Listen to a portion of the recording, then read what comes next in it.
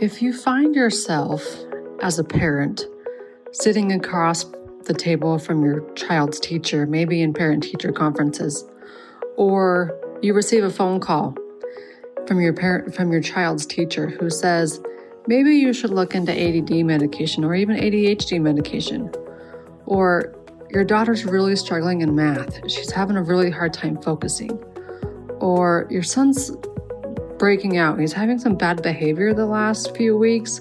I don't know if there's something happening at home or what it could be, but there's something going on in his life. If you find yourself in these shoes, this is for you. Carrie Kling is a master at helping parents find the cause of their children's struggle, whether it be food additives, toxicity, mold in the home.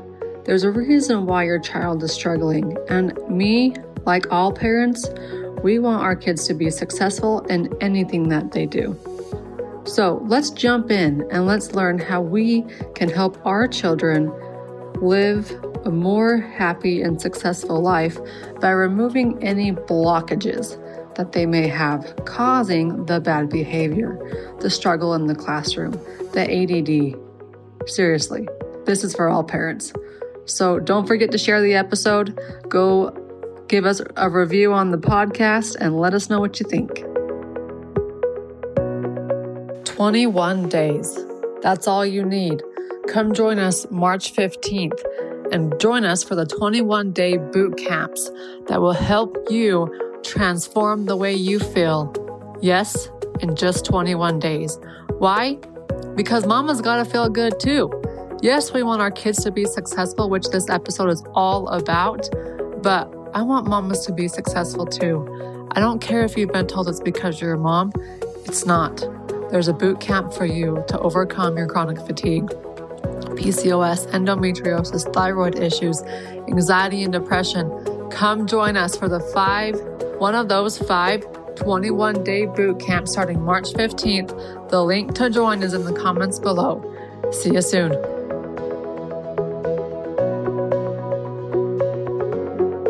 Welcome to the Beyond the Diagnosis podcast with me, Dr. Kylie. We are sitting in with Carrie Kling, who is a mother of 19-year-old twin boys, and she is a master at helping us moms and parents in general learn how to teach our kids and feed our kids so that they can perform the best, so that they can learn their best as well. So Carrie, welcome. Thank you so much for having me. It's my honor to be here. Yeah. Okay. So Carrie, you tell us a little bit about your background, how you got started into these helping us parents out. Sure. It's my pleasure. I was one of those people when I was 5 years old. I knew that I wanted to be a teacher, and I never veered from that decision. So I became a teacher 30 plus years ago, and I was in the education field, and I knew that I wanted to help other people. I didn't want to just impact the children in my class, although that was a huge goal of mine, but that I really, really wanted to learn as much as I could about everything about children, about parenting, and how could I help the world. So after years and years in the classroom and years of then being a national and international education consultant, teaching families and working with educators all about how our children learn, all about the brain and the body and how they work together for the best outcomes in learning and behavior, I ended up getting a master's degree in counseling, and then I started having a private practice. I had a regular office. Hello, welcome to COVID. If you can see the background, you can see that it looks like I'm in my laundry room. The laundry room is actually also my office. And it works. I put everything in the online space when the shutdown happened. And I've just been moving forward in working with families one-on-one in a group that I have online called Very Important Parents. And my goal is to reach as many families as I can because, we learn when we're growing up and as adults, we learn about maintenance. We learn about our car needs to be maintained. Our home needs to be maintained. The things in our home, we put new filters in our air conditioners and et cetera, et cetera. but yet we don't really talk about maintenance with our parenting and maintenance with our families. And so many times we don't go get help until the problem is already a crisis situation. And my goal is to say, let's take everything that we know about our bodies and our brains, learning and behavior. And that's where our topic today about food and diet and how that impacts learning and behavior comes in. But how can we take the best of what we know and use it as a preventative measure so that we can have more happiness and joy as a parent, so that we can enjoy our kids? Dr. Kylie, I had someone in a private session say to me not that long ago, I keep thinking maybe I'll enjoy my kids when they're older, when they're adults, because it was just so That's a heartbreaker. tough. It's a heartbreaker. And the reason I share that is it doesn't have to be. The good news about that is this particular parent that I worked with, she doesn't feel that way anymore. And so that's why I'm so honored to be a part of your podcast, because it allows me to share ways, patterns of behavior, things we can do with our children with diet and health to help them be as healthy, positive, and have positive outcomes at home and at school. I think that's key, because not only do we want to have a strong relationship with our kids, but we want to see our kids successful, and no matter what they do. And if they're fighting or brain problems, ADD, ADHD, anxiety, depression, I mean, they're giving kids antidepressants at 6 years old right now. Oh, I know of a 4-year-old that was put on that, and the mother came to me and said, "Can you help me?" And I said, I'm not a doctor, but I said, I will do everything I can. And we were able to get that child off of ADD medication. And I have a million stories like that, just looking at behavior. Looking at what they're putting in their bodies and what's happening. Would you like me to give you some examples of Please, that? I was just going to say, let's go into what you did with that mom, what you do with other moms, because I know so many kids, especially like in my area, in my church group, I work with 8 to 10 to 12-year-olds boys, and this specific group of boys I have right now are tough. They are tough, and they've got ADD, ADHD. Sometimes they take their medication, sometimes they don't. And every time I see them, I'm just like, if you could just have a little bit better food to feed your brain, it would do wonders for them. Let me begin, if I may, with a personal story, because I think it screams 1,000 messages, maybe 1,000,000 messages. And then, if I may, I'd like to share a little bit about how things have changed. I went to college a long time ago, 40 years ago, and I want to share some statistics with you. But I always think it's important when people are speaking, if they can give examples that they experience themselves, not just of, well, I know this person who. And so I want to start by sharing with your audience and the people in my group that will eventually be seeing this as well, about a true story. It happened in the 80s. I was teaching, and I didn't know a lot about nutrition then. It wasn't an awareness that I had. So I didn't grow up with this. And I was on the pretense that, if I drink enough Diet Dr. Pepper a day, I won't be hungry, so I won't eat, so I'll lose weight. Well, we all know how ridiculous that is, correct?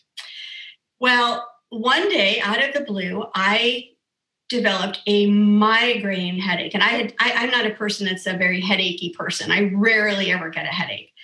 And it kept getting worse and worse. And it got to the point where I had to be in a dark room. I couldn't work.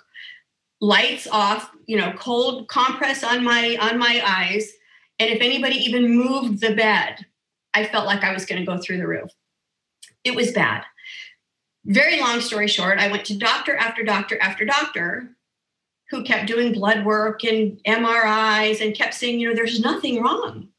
There's nothing wrong. Maybe you better go talk to somebody. And at that moment, I knew I better figure this out myself, because I'm not getting any outside help. Well, there was a woman who changed my life, who happened to be a mother of a student in my class that year who was working on her master's degree at ASU in nutrition. And she called me at home and she said, "What is going on with you? Are you okay?" Because I would go to school, teaching for one day, and then have to be home in bed for 2 days. And then I'd try to go another day and I'd have to be home in bed for 3 days. I didn't have a life. It was miserable. And she asked me the question that changed my life. She asked me, are you eating or drinking any diet products? And my reaction was, well, yeah. I mean, everybody was back then, right? They still are. And still are. But back then, there was, not that this is any better for us, saccharin that was in the diet drinks. And apparently, I mean, I'm sure it did bother me. I just wasn't aware of it. It wasn't good. But she said to me, you know, it was like overnight, everything switched to this product called aspartame. And the brand name of it is NutraSweet. And she said, do you eat or drink any of that? And I said, oh my gosh, I drink, you know, I'm lying there in bed drinking my Diet Dr. Pepper. Not very smart. Anyway, she said, I want you to try this. I want you to try staying off of anything that might have that in it. Even if you're not sure, if it's not a whole food, don't eat it and see if your headaches go away. Well, within 24 hours, I felt like myself again. I didn't have any headaches and I didn't believe it. And so I still had some in the refrigerator and I took a few sips of it and like that, it was back. And I started doing research. I thought, what in the world is going on? And so I researched, this was pre-internet. I went to the library, I got books, I did everything I could. And what I learned in a nutshell is that aspartame is made up of 3 molecules, and one of them is methanol alcohol. And the methanol alcohol, your body is incapable of breaking the methanol alcohol down. It's stored in your major organs forever. And there's a wonderful book. I'm sure there are books that are more updated, but the book that really gave me a lot of information was by Dr. H.J. Roberts, and it's called Aspartame, A Concerned Doctor's View.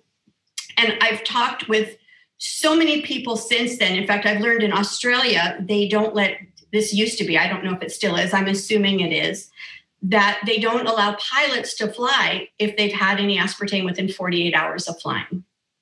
Now, the reason I bring this up is that is just such a minor change. And let me just say, some people say, well, it doesn't bother me. I have it all the time. But here's the catch with not only this particular additive, but dyes, preservatives, all of these other things. It's about the toxic load. And so you might have a little bit and you say, well, I feel fine. I'm fine. But it's like that pot that boils over. It gets to that point and then boom, and everybody's level of a toxic load is different. And so I want to bring that back to kids now. When I started teaching, the rate of autism was 1 out of every 250,000. Think about that. I went to college in the late 70s. I'm aging myself, but this is, I'm all about authenticity and the truth. That's when I went to college, and one of my degrees is in special education. I have a double degree in elementary ed and special ed and a master's in counseling. And it's all related.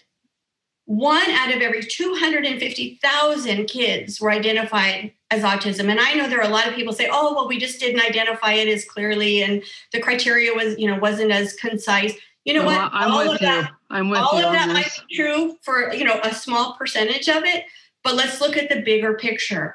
Right now, well, in 2020, last year, the rate of autism in the United States of America is 1 out of 54.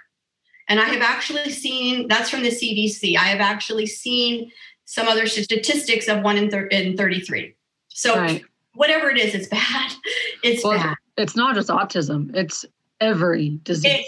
Exactly. And so my philosophy, even when I was in college, has always been start with the body. Start with the body. And I've worked with thousands and thousands of families. Start with the body. First, can your child see correctly? And the eye test that they do at the doctor's office, just the straight ahead, or at the nurse's office at school, is not enough.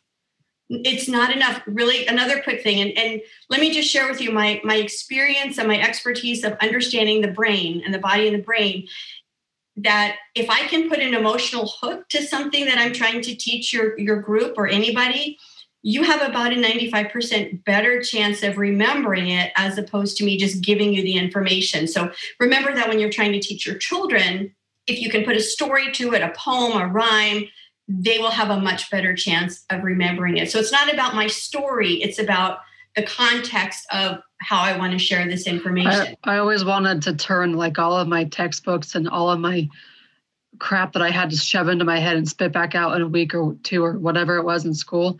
I always wanted to turn everything to music, because music, you can remember it so easy, and rhymes. Like I'll read books with my little 3-year-old every night. It's part of our bedtime routine. And I've got all of his books memorized.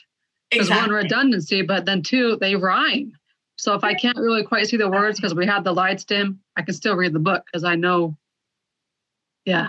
Exactly. And our brains are pattern seeking devices. And so anything with a pattern, a rhythm, a rhyme, they're going to remember it. And so one of the gifts, in fact, I could give you a million examples, and then I want to get back to the other story about the eyesight. One of the other stories is, not a story, but, let's say that you're 80 years old and you haven't been around a little kid. You haven't said Humpty Dumpty, in 45 years, Humpty Dumpty sat on the wall, blah, blah, blah. Well, guess what? If someone asks you to say it, you're going to remember it, because your brain is a pattern-seeking device, and that's how we learn things. Math patterns, that's the best way to teach, beginning mathematics, anything. It's all about a pattern. You're absolutely right. And the story example that you just gave is a great one. So even with my own child, I have 2 children. So here's my own son, right? I teach all of this. I work with families. I've been doing this for 30 plus years. He got to be a 2nd grader, and he was having some behavioral problems. Mostly in what he was doing is math. And the teacher called me in and she said, I've seen his pre-test scores. He knows this. He just has a bad attitude about it.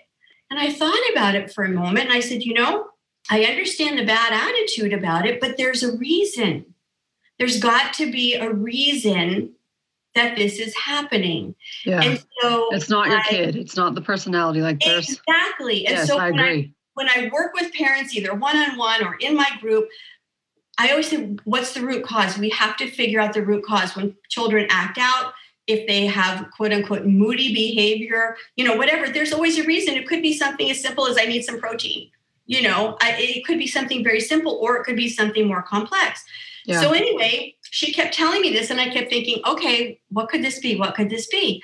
Well, I was actually teaching a math class at the time after school, and my son had come to it and he was writing things down, and then he would look up at the chart paper that I had with the problem on it. It was like a math game. And then he would look back down and I could see that the way he lined up his 2-digit numbers was off. Like 2 were here and then 2 were here. And I knew in a second, because I had seen it before in my classes when I was teaching. It's not uncommon. So I took him to the ophthalmologist, and I knew that she was going to tell me this. When children, especially boys, are younger, the muscles, and I don't remember the names of the muscles, but the muscles that help your eyes track and go side to side and up and down are not always as developed. And so what I learned from this ophthalmologist was that he had that same problem. And so when he would look up, he could do the problems fine if they were in a book or on his desk. When he would look up, see the problem, look down to write it down, and he would have 2 visual fields. By the time he waited for those 2 visual fields to come together into one, he did the problem and he would look up and they were 3 problems ahead. Huh. That's why he was getting frustrated. That's why he was having an attitude. All of us would have an attitude. And so it starts with the body. Can the child see correctly? Can they hear correctly? And then I always look to, with parents, are there any food allergies? That's the first thing. It's all over the internet. You have to look for it. But there's a wonderful, one of the most powerful shows I've ever seen is an old Dr. Phil show, Phil Donahue, not the Dr. Phil, Dr. Phil Donahue, not Dr. Phil Donahue show. And if you look up Phil Donahue Feingold Diet, Feingold, you will see one of the most amazing pieces of video in terms of child behavior that you will ever see. And what it is, they showed video initially of this little boy. I'm thinking he was maybe 5 or 6. I don't remember exactly his age. And they showed video of him at home. And when I tell you he was off the wall, screaming, yelling, throwing his body against the wall, out of control, I am not exaggerating. You can see for yourself. And this mother got a hold of, I don't remember if she got a hold of the person or the book, Dr. Doris Rapp, R-A-P-P, who looks at a lot of things with health. I'm not sure if she's still with us. I think she'd be in her 90s now if she's still with us. An amazing, amazing woman. And she talked about wheat allergies, gluten, and how some people they just cannot ingest it. It's almost like poison. And I'm not a doctor, so I'm not going to go into the whole thing about leaky gut and all of that, because that's not my area of expertise of how that happens. I can. You can do that. So let me share the rest of the story, and then I'd love you to comment on that. As soon as the mother got him off of wheat, and this book, the Feingold diet, it's still used, where it systematically takes you off of certain foods, and then you can record the behavior or the learning, and then you systematically put the child back on certain foods. When I tell you this child got off of gluten, it was night and day. Yeah. Night and day. So if you would like to share about the gluten, and it's not just the gluten, because some people can have gluten in other countries, but not here. Sometimes it's the chemicals that are put on the wheat in terms of some pesticides and things, and that's really the culprit. But go ahead, I'd love to hear your explanation. Yeah, so when it comes to gluten specifically, it's hard because if you say, hey, back in the 1800s, you could eat gluten just fine, nobody had a problem. Wheat was, you don't hear about all these crazy sicknesses, this weird thing, gluten sensitivities. Well, that was way before what they do to gluten now. Right. And how it's genetically modified and preservatives and chemicals, and the list goes on and on and on about what we have to deal with our food now. So when it comes to our bodies being able to break it down and digest it, it's very difficult.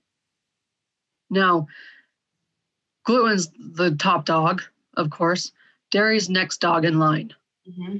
If I were to tell my family, who are dairy farmers, that dairy is a culprit to a lot of illnesses, or a piece of the system, piece of the puzzle when it comes to illnesses, ADD, ADHD, kids acting out, depression, blah, blah, blah, list goes on and on, they would think I'm crazy, because I got trained, even in my bachelor's degree, that dairy has calcium in it, and we need calcium for strong bones. True, but dairy has other culprits that are more powerful than the calcium you're going to get from it. Mm-hmm. And so one of the things I found personally is if I have dairy in my diet, my asthma is crazy. Mm-hmm. And growing up, I would get pneumonia every winter. And I would have asthma problems. I'd try to run on the track outside, and I couldn't breathe. By the time I ran my 800, I couldn't breathe. It didn't matter how much shape I was in. Now, go back over the last 5 years, I hardly get sick. Mm-hmm. I don't have asthma anymore. And it's all because I took dairy out of my diet. Mm-hmm. So it's a key factor. But on the other hand, people have gone to such extremes with food sensitivities that now there's the opposite problem. People don't eat hardly anything. And that creates a problem as well inside the gut.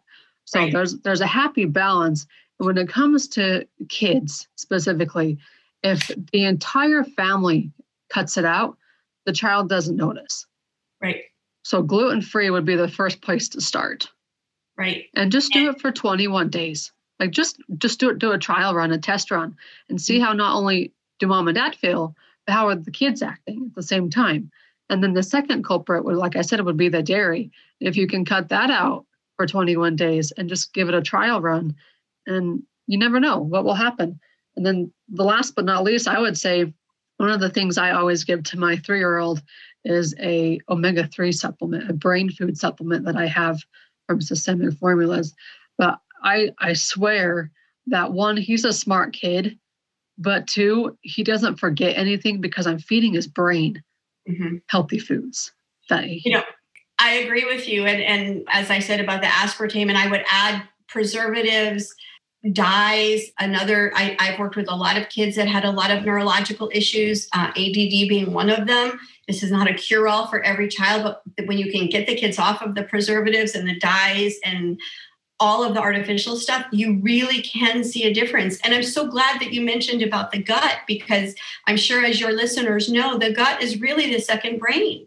Yes. And so what happens in our gut, we have neurotransmitters in our gut, and it's that communication between the gut and the brain that allow for a lot of these processes in terms of learning and behavior to happen. And so I just want to share with people before we even go on any further, this isn't like, oh, I'm doing it wrong. And we, in my family, my other son had some pretty serious issues for a couple of years. So we were pretty tight on the diet for a couple of years for, gluten and preservatives and all of that. And now that they're 19, they're twins, they know what I've lightened up a lot. And we kind of go by the, I don't know how you feel about this, the 80, 20, 85, 15 rule.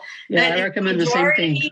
Yeah, if the majority of what you can do is to eat whole foods and get rid of the junk, try to be organic. You mentioned about autism, and I mentioned about the statistics, and there's something also connected to the wheat called glyphosate.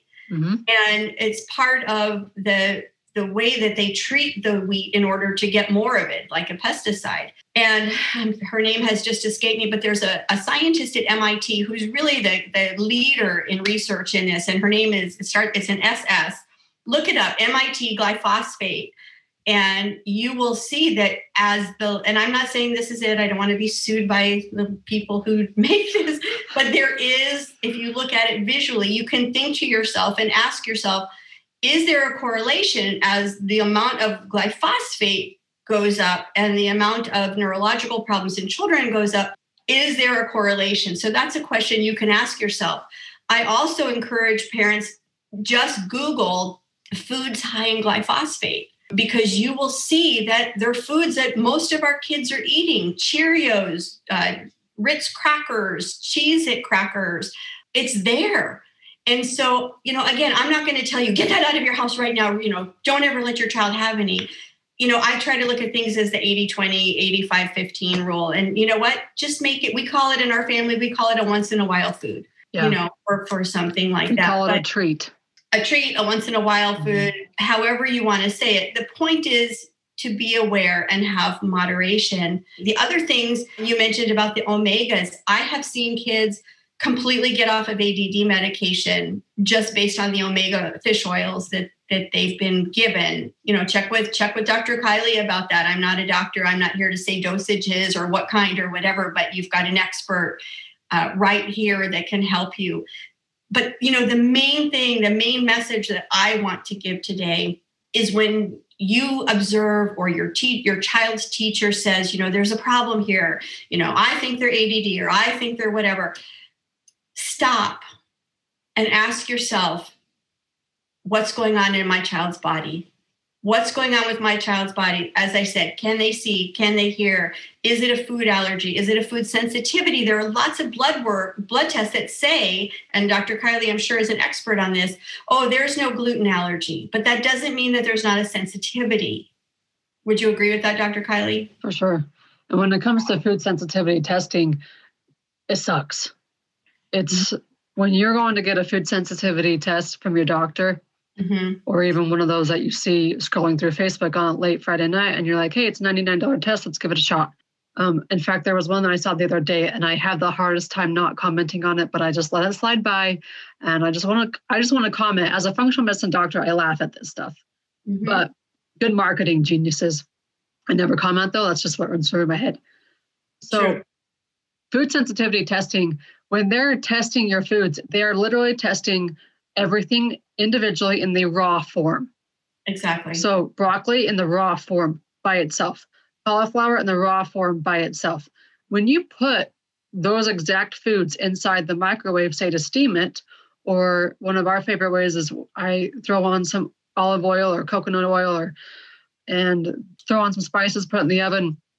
When you cook those foods, the proteins change. So even though you came back with a positive food sensitivity test of broccoli, if that's only when you're eating broccoli in the raw form. That's not with ranch either, because when you combine it, it still changes. So it's literally so limited that when you cook foods, it changes. When you add them in the casseroles, it changes.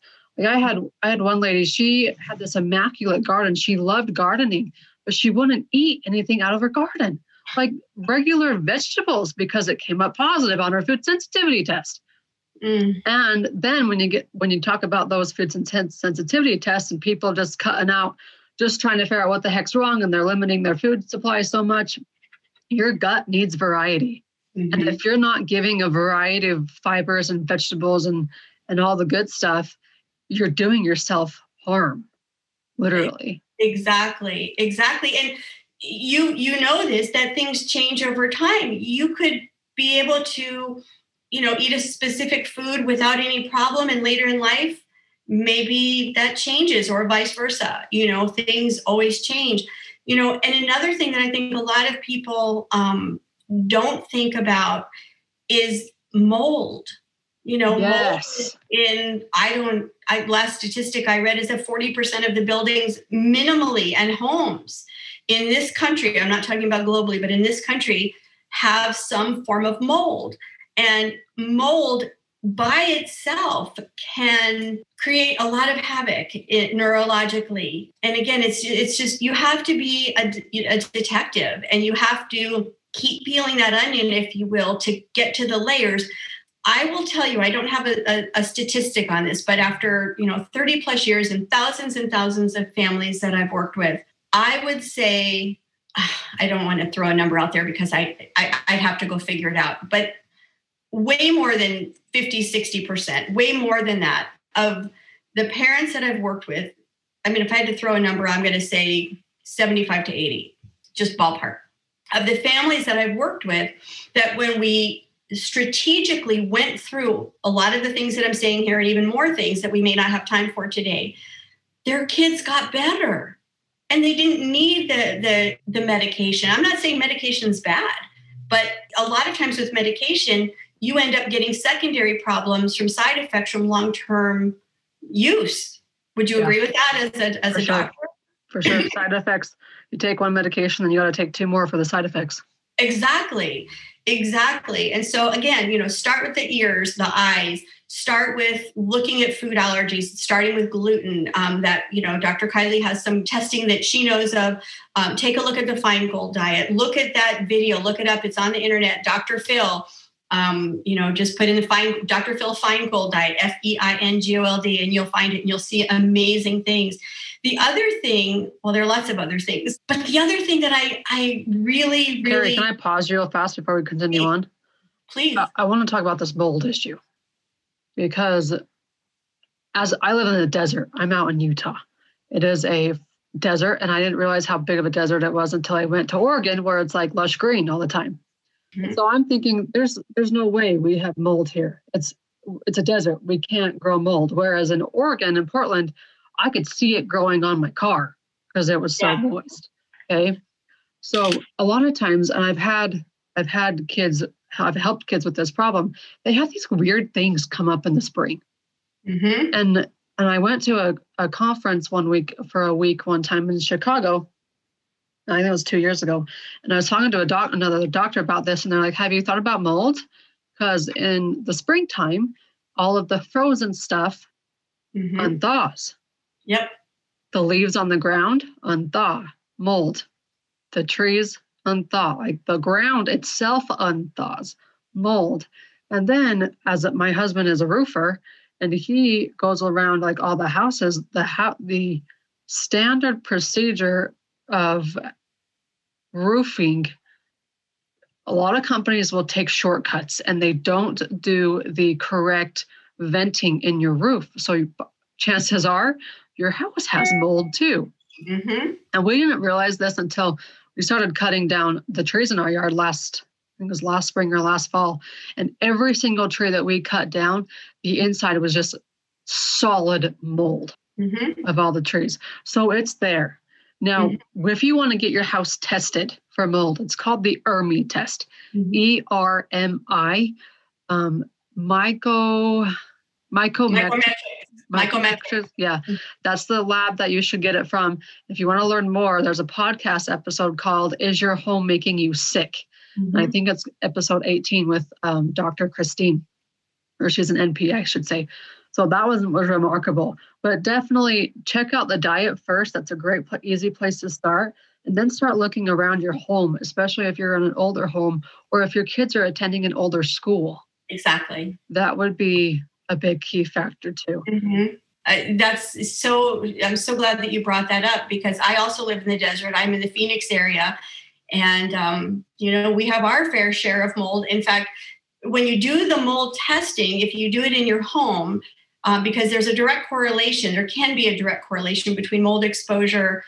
Even if you're not allergic to it. One of my sons is very allergic. Every doctor that's ever seen his allergy testing for mold has said, whoa, that's the highest I've ever seen. But you don't have to be allergic to it to have neurological, which can be learning or behavioral outcomes. Really quickly, true story, the home that we live in now, there used to be an old home on this property. And we lived in the old home when we first moved in. My kids were little. And we lived here until we were ready to rehab it. Well, very long story short, we ended up deciding to just take the house down because there were so many problems with it. We said, it's kind of like the analogy of, okay, you can fix your bike for $80 or you can buy a new bike for $100. That's kind of where we were. Well, the builder, after we took it down, he said, and by the way, one of my sons was having some autoimmune kind of issues. Which is why we had him on a pretty strict diet for a couple of years. And he's great now. We don't have any of those issues.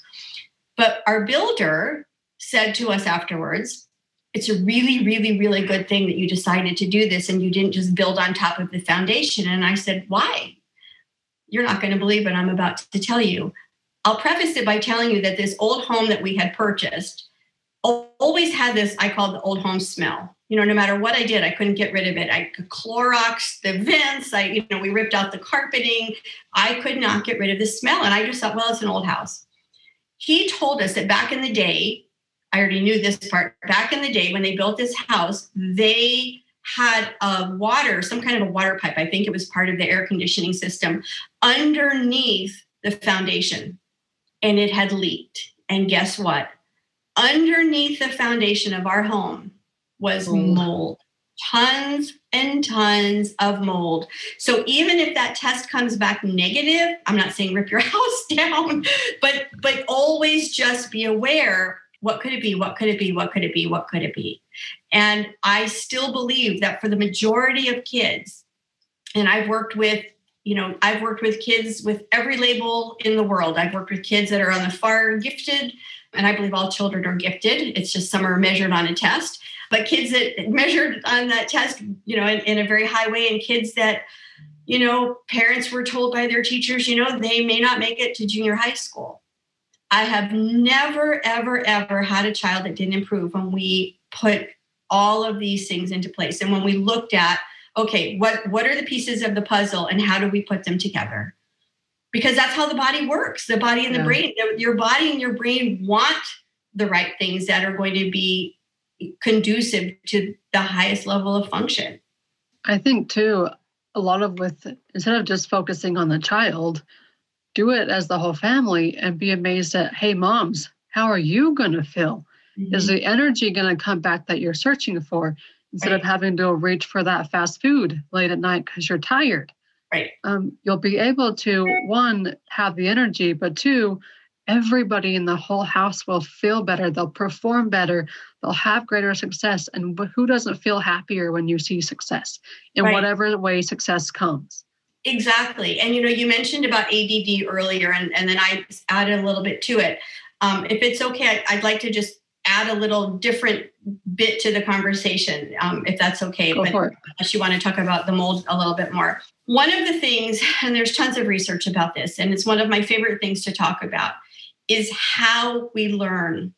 How we learn. And and how we learn and behave. And in my years of being an international education consultant and teaching families and teaching educators about how the body and the brain learn, this is what I know. And this is what I'd like to share. In most schools, I'm not, every school is different. Every grade level is, a little bit different in terms of expectations. So I'm going to speak in very, very general terms here because of the time. In most schools, kids are expected to sit down at their desks and be quiet and do their work. That is not conducive to what we know about learning. We know that the greatest opportunity to learn is to incorporate movement into the learning. And I can give you a really quick statistic. If you just give somebody some information, just verbally, just here, this is, let's pretend that you and I didn't know anything about mold and someone was teaching us and they could say, there are blah, blah, blah species of mold and you can find it, blah, blah, blah, whatever. If they just told us, we would have about a 10% chance of really remembering that information and maybe being able to take it to the level of application. Maybe. Mm-hmm. If we're actually in the situation learning about it, that's episodic memory. We remember where we were, when we learned it, how we learned it. That goes up to about 68, 69%. But then if we take that and we incorporate movement into that, and I can give you an example, that level of mastery in terms of really understanding the information in a way that's easily retrieved to apply it goes up to about 98, 99%. And here's just a really quick example to give your listeners an idea of what I'm talking about. I wrote a math book years ago called It's Not About Math, It's About Life. And the reason I wrote it was I was the worst, most horrible math student that ever walked the planet. I hated it. I didn't understand it. I didn't know why we had to learn it. And my life would have just been better without it. Well, I couldn't figure out why I didn't understand it. And I was this, really good student with reading and writing and everything else, but math was like this big dark hole. And as I went through college and began teaching, I thought, I can't pass this on to my students. I have to figure out why did I have such trouble? And there are two reasons. Part of it was that I was doing so well in reading and writing that they skipped me. They took me from preschool to first grade. So I never had that kindergarten year, which was fine in terms of reading and writing and everything else. But it was devastating in the sense that conceptually, the parts of my brain that deal with conceptual mathematics and spatial abilities was not as developed. And so stuff was being thrown at me that my brain was going, I have no idea what you're talking about. It doesn't mean a person's stupid. It means they're not ready. They're not developmentally at that same level. That's another thing we have to look at. Instead of saying to a child or to a parent of a child, well, your kid's not at grade level or your kid's not at this. Well, okay, that may be true, but why? What can we do to make a shortcut, if you will, in terms of movement and experiences? Anyway, so here's an example of how to put movement into a very simple math concept that is people start to teach maybe third grade. I'm being very general. On every standardized test, probably from third grade on, children are asked to identify angles. What's a right angle? What's an obtuse angle? What's an acute angle? Would you agree with that? That, something we had all through. Yeah. Well, guess what? There are kids. I have a woman in my group who's actually a grandma, and she's the caretaker of her grandchildren. And that's why she's in our group. She said, I want to know what to do. I don't want to just rely on things that I did a long time ago. And I want to do the best for my grandkids. Well, she's a retired math professor, college professor. And she said, I had students in my college classes that still didn't know the difference between different angles or, basic facts, things like that. So just because it's taught doesn't mean it's going to be learned. Yeah.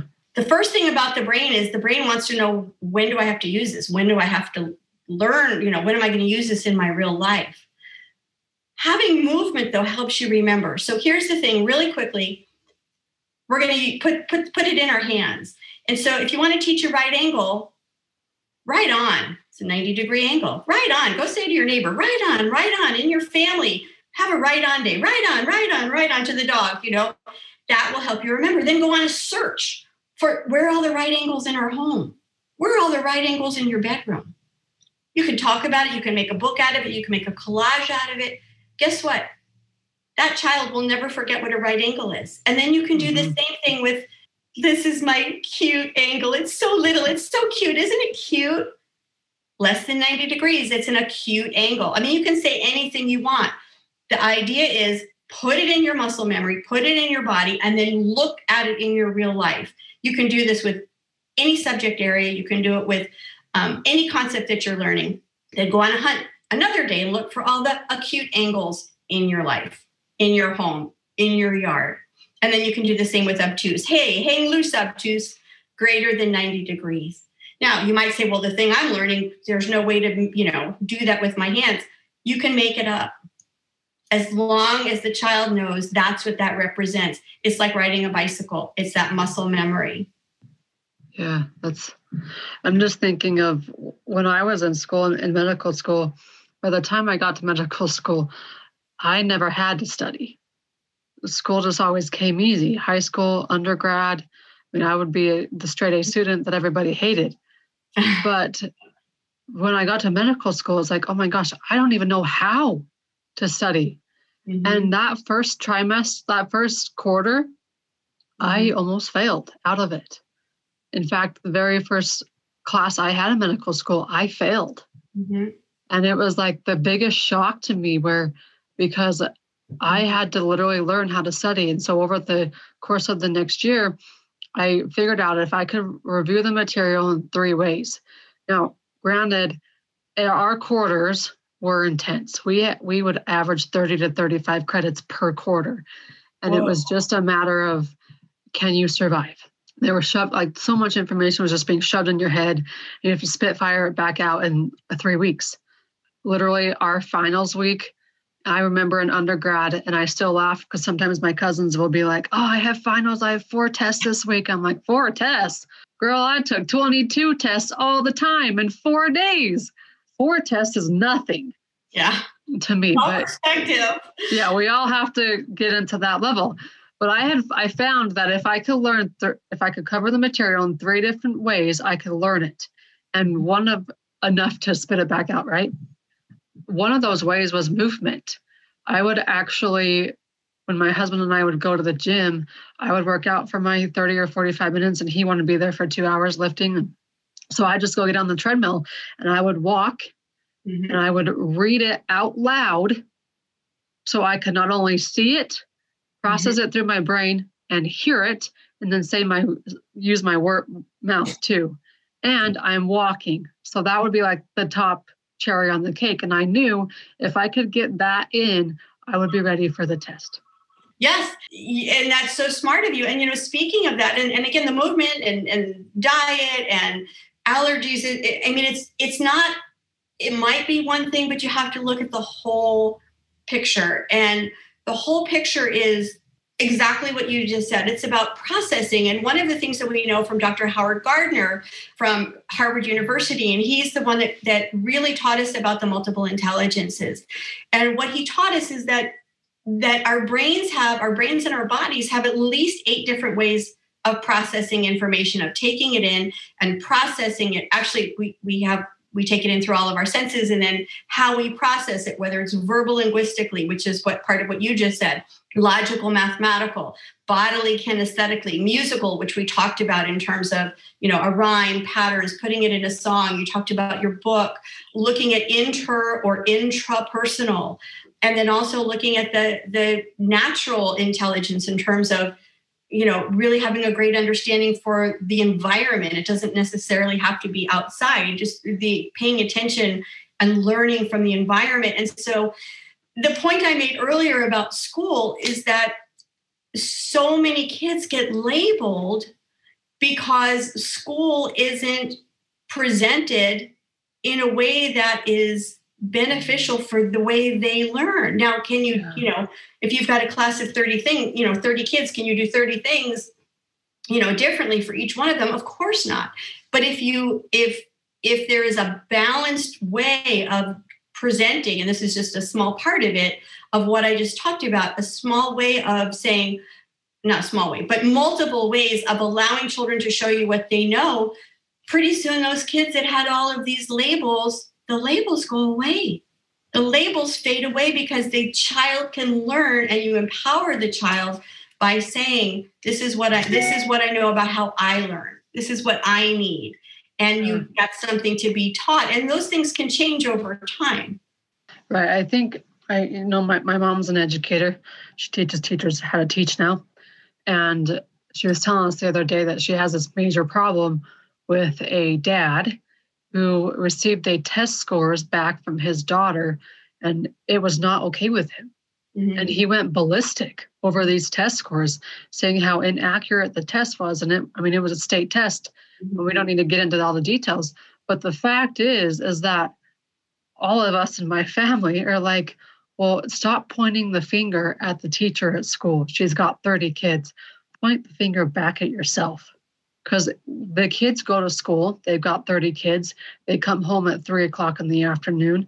You still have 5 hours with them before they go to bed. If they go to bed at 8, take that time to take their learning and whatever they learned in that moment of school that day and apply it in a different way, solidify it in their brain with that movement, take that responsibility on ourselves as parents. It's not our teacher's job to teach kids everything that they need to know. I'm probably speaking for thousands and thousands of teachers across the board here. Parents have a responsibility to emphasize the learning that's taking place at home or at school in the home. And one of the ways they can do this is to be creative. Like you said, I would have never thought, hey, go around the room and find right angles.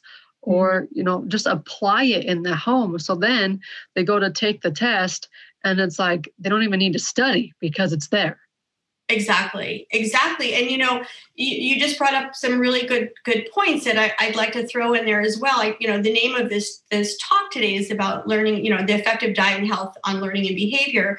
And there's another aspect that is really detrimental to so many children. And I think sometimes I've worked with a lot of families, and I think the children or the parents sometimes felt that they didn't have control over this. And that is the amount of time spent in front of a screen. Yeah. Kids, and I'm speaking obviously in general, very general terms, again, different ages might do more than others. But I can remember when my kids were in middle school, and they ended up getting phones in middle school because they played baseball. And I wanted to put it off even more. But the office was closed by the time their baseball practice was finished, and they needed a way to call me to say it's time to, come pick me up. And baseball's a good sport. I'm sorry? Baseball's a good sport. Yes, well, they loved it. They're both golfers now. They're both playing for their colleges, so that's awesome. But they still love, a lot of sports.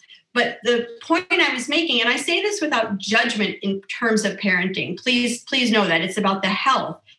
When they were younger, when they went to bed, their phones would go in.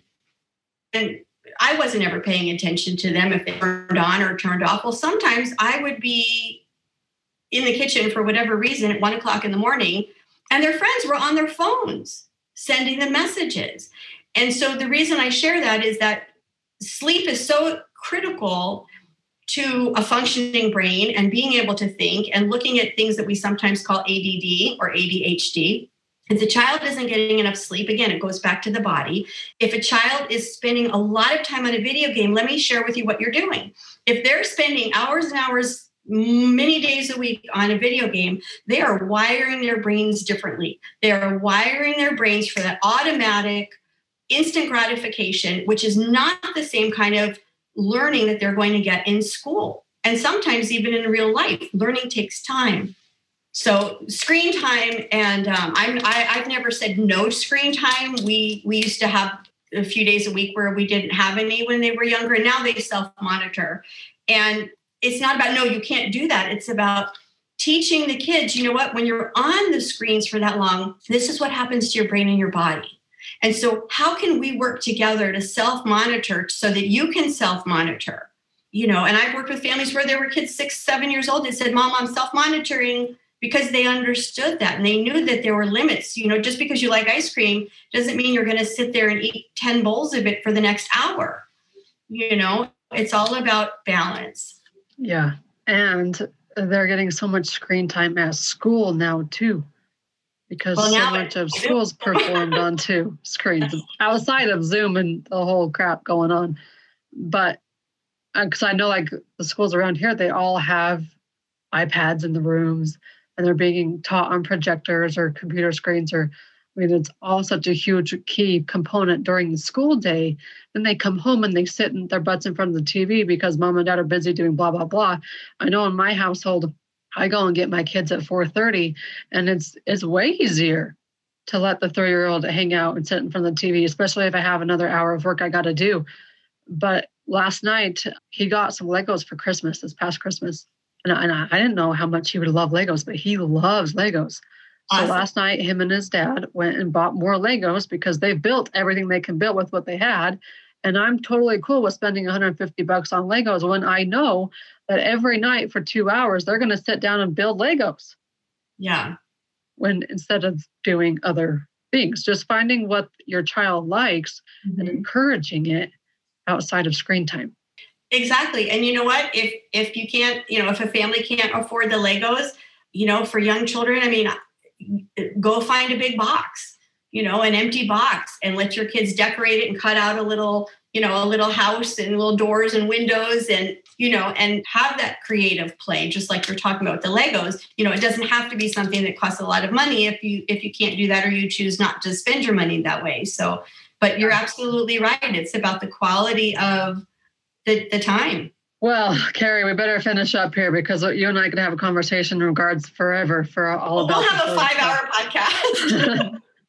Well, so, ladies, mamas, daddies, if you want to go learn more, yes. Carrie has a group that you'd be grateful for you to join. So, Carrie, tell us a little bit about what you're doing inside your group and where they can learn more. Sure. Thank you for the opportunity. My website is carriekling.com. And my group, if you want to look at the tab that says Let's Work Together, it's the group is VIPs, very important parents. And I think all parents are very important. But the reason I named it that was when I was doing some research before I began the group, and I talked with parents who had already raised their kids. And I said, what is it that you wish you would have had when your kids were growing up? And I had several parents say to me, I never felt that my role as a parent when my kids were growing up was very important. I just didn't feel like I had a very important role. So many parents were, working in the corporate world or this or that. And so that's why I named it that. I also do one-to-one coaching, and that's on there as well. You can just look me up on Facebook at carriekling.parenting. Also on Instagram, carriekling.parenting. You can send me a direct message. You can call me. My phone number is on my website on the contact page. But this is my passion. Now that my children are in college and I have more time, this is my passion. Our VIP group, we meet once a week. Not everybody can be there live, so I record it and send it to them. We have nationally and internationally known guest speakers once a month, guest experts.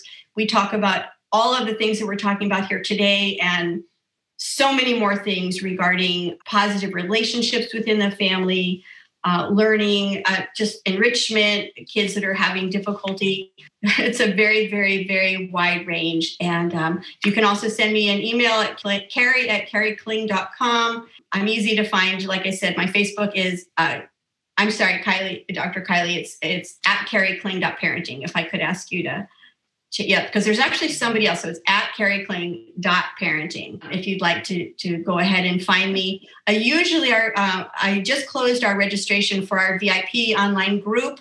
But if you would like to be a part of it and you would even like to come as a guest for one time to see what it's all about, I would love to have you. Just send me a DM and let me know that you heard me talking about this on Dr. Kylie's podcast. And I'll go ahead and extend the registration for you.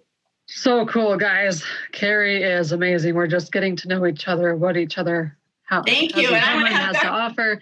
And definitely check out the VIP group. I'm sure I'll be joining. We talked about me joining that group here in the next little while. So give your family an opportunity to soar, especially those kids. Yes. And you have a major important part of their life.